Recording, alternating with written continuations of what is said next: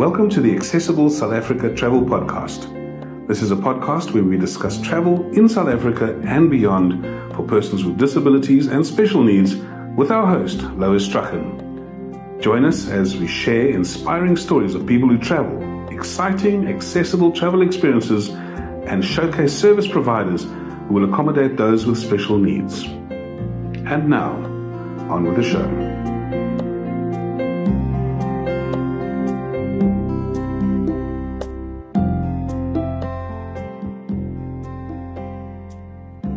Hi everyone, and welcome to today's episode of the Accessible South Africa Travel Podcast. I'm your host, Lois Strachan. Today we're interviewing Nikki Kemp, and the reason I thought Nikki would be a great person to chat to is that not only does she live with a disability, but she's also trained and practiced as a tour guide in and around the Cape Town area. I thought it'd be great to get her insights on the level of accessibility of the tourism industry in South Africa. Then, in our service provider spotlight, we're traveling to Jeffreys Bay to learn a little bit more about walking on waves, another service provider who teaches adaptive surfing. And just a reminder, if you'd like to know a little bit more about how persons with disabilities are able to indulge in the sport of surfing, check out our episode 14, where we interview Roxy Davis of Surf Emporium in Muizenberg. If you'd like to follow us on social media, you can find us on our website at www.accessiblesouthafrica.co.za, on social media under Accessible South Africa, and on Twitter at AccessibleSA. And if you'd like to learn a little bit more about me, you can do so on my website, loisstrachan.com. But let's dive into that interview with Nikki Kemp.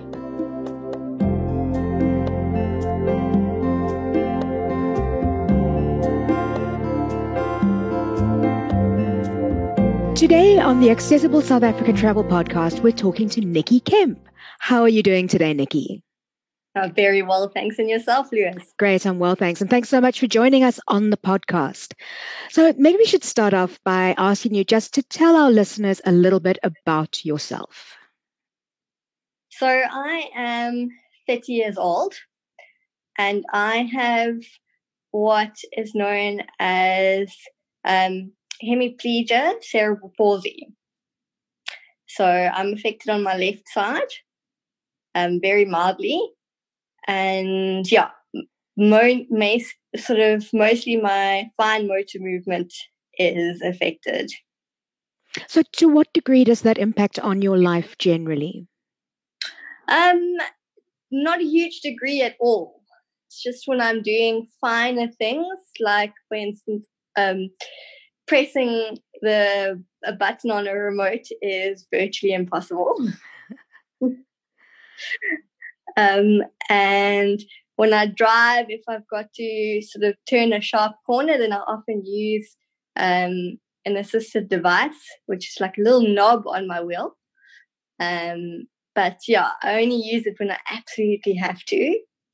Other than that, I don't really make use of any assisted devices in my daily life. Okay. Well, can you tell us then a little bit about some of the travels that you've done and some of your links to travel? Because this is something you and I have chatted about before, and I think This is a fascinating topic. So I studied tourism management and events coordination through the Cape Peninsula University of Technology a couple of years ago. And I sort of majored as a tour guide for a year and a half post-studies. And during that time, I took clients on tours mainly up the coast. So I do anything from your South Peninsula tours to sort of up the West Coast and in and around Cape Town, depending on what my clients preferred. I mainly got to see our beautiful mother city and surrounds. And I think the furthest I ever went was just outside of Durban. That was a long tour that I took. And when you were doing your tour guiding, what kind of forms of travel were you mostly using? Was it air? Was it road? How were you getting around with your customers, your clients? It was mainly road. So I contracted the use of a driver, and obviously he would drive and I'd conduct the tours. But yeah, no air, just mainly road. Okay. So then through that, you must have gained quite a good overview of the level of accessibility in and around, particularly Cape Town, but I suppose South Africa as well. What are your thoughts on the challenges or the realities of travel in South Africa for someone who is traveling with a disability? Look, Lois, we've come a long way in recent years, and a lot has been done from a local perspective to make travel more accessible for persons with disabilities. Like, for instance, restaurants have, more restaurants you see nowadays have got ramps sort of put up for wheelchair persons. And if you go to different sites, you'll see a lot more sort of wheelchair accessible sort of things implemented. But I do think that a lot more needs to be done. As I said, a lot has been done, but a lot more needs to be done. There needs to be so much more awareness put in place in society in general. That's a fair comment, I think. And I agree with you that certainly I think there are a lot more accessible venues and experiences available than there used to be. Mm. So from your experience as a tour guide and as someone who has traveled yourself, what advice would you give to a service provider who wants to make their offerings more accessible? Where should they start? I'd say do your research. Contact places like Accessible South Africa, and talk to people with disabilities and ask them what they feel can be done in order to make their experience a lot more pleasant. Research is, it's very it's important. Without research being done, it's difficult to gauge what one can do to make travel more accessible. I think it's true, because I think as well, part of the challenge facing a service provider is that those of us with disabilities, we've got such a differing range of needs. Yes. That, what might work for one disability might not work for someone else, or what might work for one person with a disability might not work for another person with that same disability. So it is quite a challenge. But I think your view there of speaking to people, getting input, doing research is a great starting point and a very important place for people to start. So Nikki, in your travels, you must have some rather amazing stories from your time as a tour guide and in the travels that you've done yourself. How would you share one or two of those stories with us? Yes, sure. So one of my most recent ones and funny ones was I had a group of 20 foreigners with me. Most of them were Chinese and German, and so besides the German people, there was quite a significant language gap, and I had one of the clients that I had was better at speaking English, so he did a bit of translating for me. But occasionally there would be a clash between the German clients and the Chinese clients, and they got their lines crossed. So when I was taking them through Cape Town, we were passing the Castle of Good Hope, and I said, on your left, there's the Castle of Good Hope. The translator was busy translating, and the German people kind of didn't understand what I said in English as well. And the lines got completely crossed. And so when I stopped outside the Castle of Good Hope, they were wondering why I stopped. They were saying, what's this big castle for? So, yeah. I suppose that's one of the challenges of tour guiding, is that you are most often dealing with people who do speak different languages from different cultures as well. But that's also what makes it exciting, I'm sure. Exactly. Great. So if people would like to reach out to find out a little bit more about you and your experiences, how can they find you? So I'm on all sort of platforms of social media, so Facebook, Instagram, and Twitter. They can catch me on Facebook under my name, Nikki Kemp, and then I don't know if we can give Twitter handles if that would make any difference, eh? Absolutely, go for it.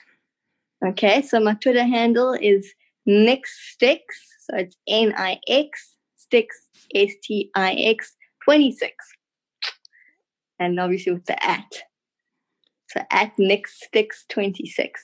Great. And just for those, if people do want to follow you on Facebook, it's Nikki Kemp, NIKKI. Yes, that's correct. Great. Nikki, one of the challenges that I find, and I found through doing this podcast and through chatting to people in the disability sector, one of the challenges we find around the travel industry is that there are people with disabilities who are very nervous about traveling. As someone who has traveled and also who's worked as a tour guide, what advice would you give to someone who wants to travel but is nervous about doing so? How should they go about preparing and just gaining the information to help ease some of those nerves? I'd say do it, first of all, because, there's a whole world that awaits. You can contact different platforms. If you are a person with a disability, chat to other people who you might know, or who you might have come across on social media that also have disabilities and that have perhaps traveled, just to get a gauge on, what their experience is and what it feels like as a traveler with a disability.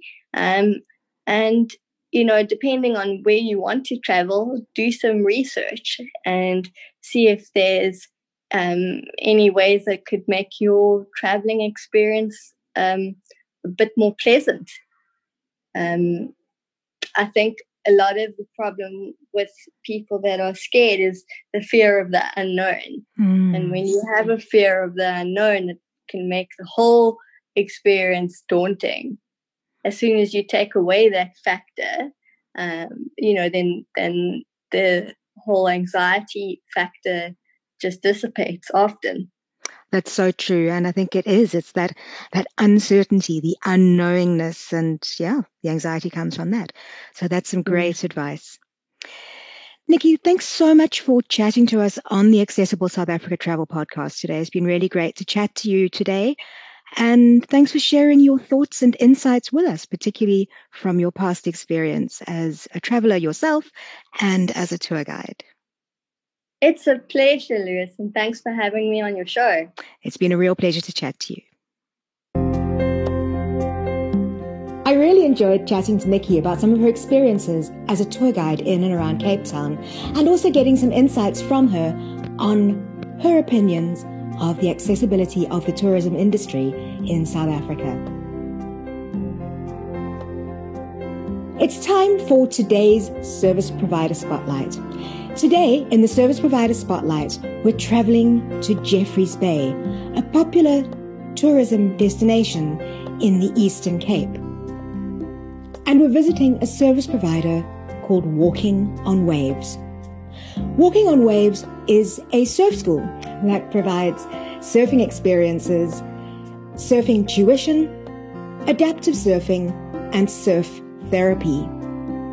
And if you want to learn a little bit more about how persons with disabilities are able to get out into the waves and enjoy the sport of surfing, please remember to check out our episode number 14, where we interviewed Roxy Davis from Surf Emporium.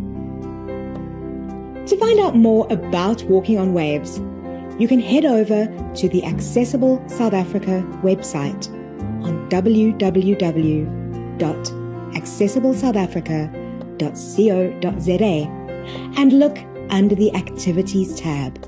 And there you'll find more information, maps, reviews, photographs, and that type of thing.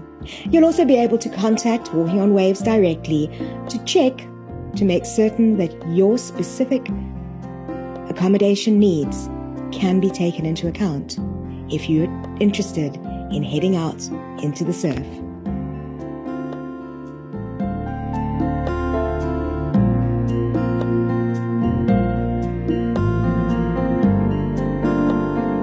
That's it from us for this time. You can find Accessible South Africa on the web at accessiblesouthafrica.co.za or on Facebook and Instagram at Accessible South Africa or on Twitter at AccessibleSA. You can also email us at podcast@accessiblesouthafrica.co.za. Editing by Deirdre Gower. Our theme music is by Louis Chichao, based on a motif by Lois Strachan. Credits read by André du Toit, the big positive guy. Thanks for joining us on Accessible South Africa Travel Podcast. We'll see you next time. And until then, happy travels.